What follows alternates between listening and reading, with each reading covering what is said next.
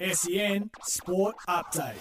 I'm Chelsea Ryan and this is your SEN Sports News Update for car sales. Everything you ought to know. In AFL, in a huge upset, Essendon have made a comeback against Sydney to secure a crucial 11-point win. Melbourne has restored its buffer at the top of the ladder with a 29-point victory over Adelaide. The Cats have smashed the Kangaroos by 112 in a demolition at GMHBA Stadium. And in an exciting final quarter comeback, the Pies have had a 5-point win against the Suns up on the Gold Coast. In NRL, the Cronulla Sharks have outlasted the Bulldogs in heavy rain conditions, emerging 18-6. In the Queensland Derby, the Cowboys have surged to claim victory against the Broncos, 40-26, and the Rabbitohs have had a big win over the Eels, defeating them 20-12. In the first rugby union test in Perth, the Wallabies have snapped an 8-game losing streak against England to win 30-28. In tennis, Nick Kyrgios and Alex de Minaur are locked on a quarter-final collision course after 4 Australians advanced to the second week of Wimbledon for the first time this century. They are joined by Jason Kubler and Ayla Tomljanovic, who powered into the last 16. In golf, JT Poston holds a 3-shot lead after round 2 of the PGA's John Deere Classic. In cycling, Fabio Jacobsen has won Stage 2 of the Tour de France in a reduced sprint finish after a late crash split in the peloton in Denmark. Aussie Caleb Ewan crossed the line in 13th place.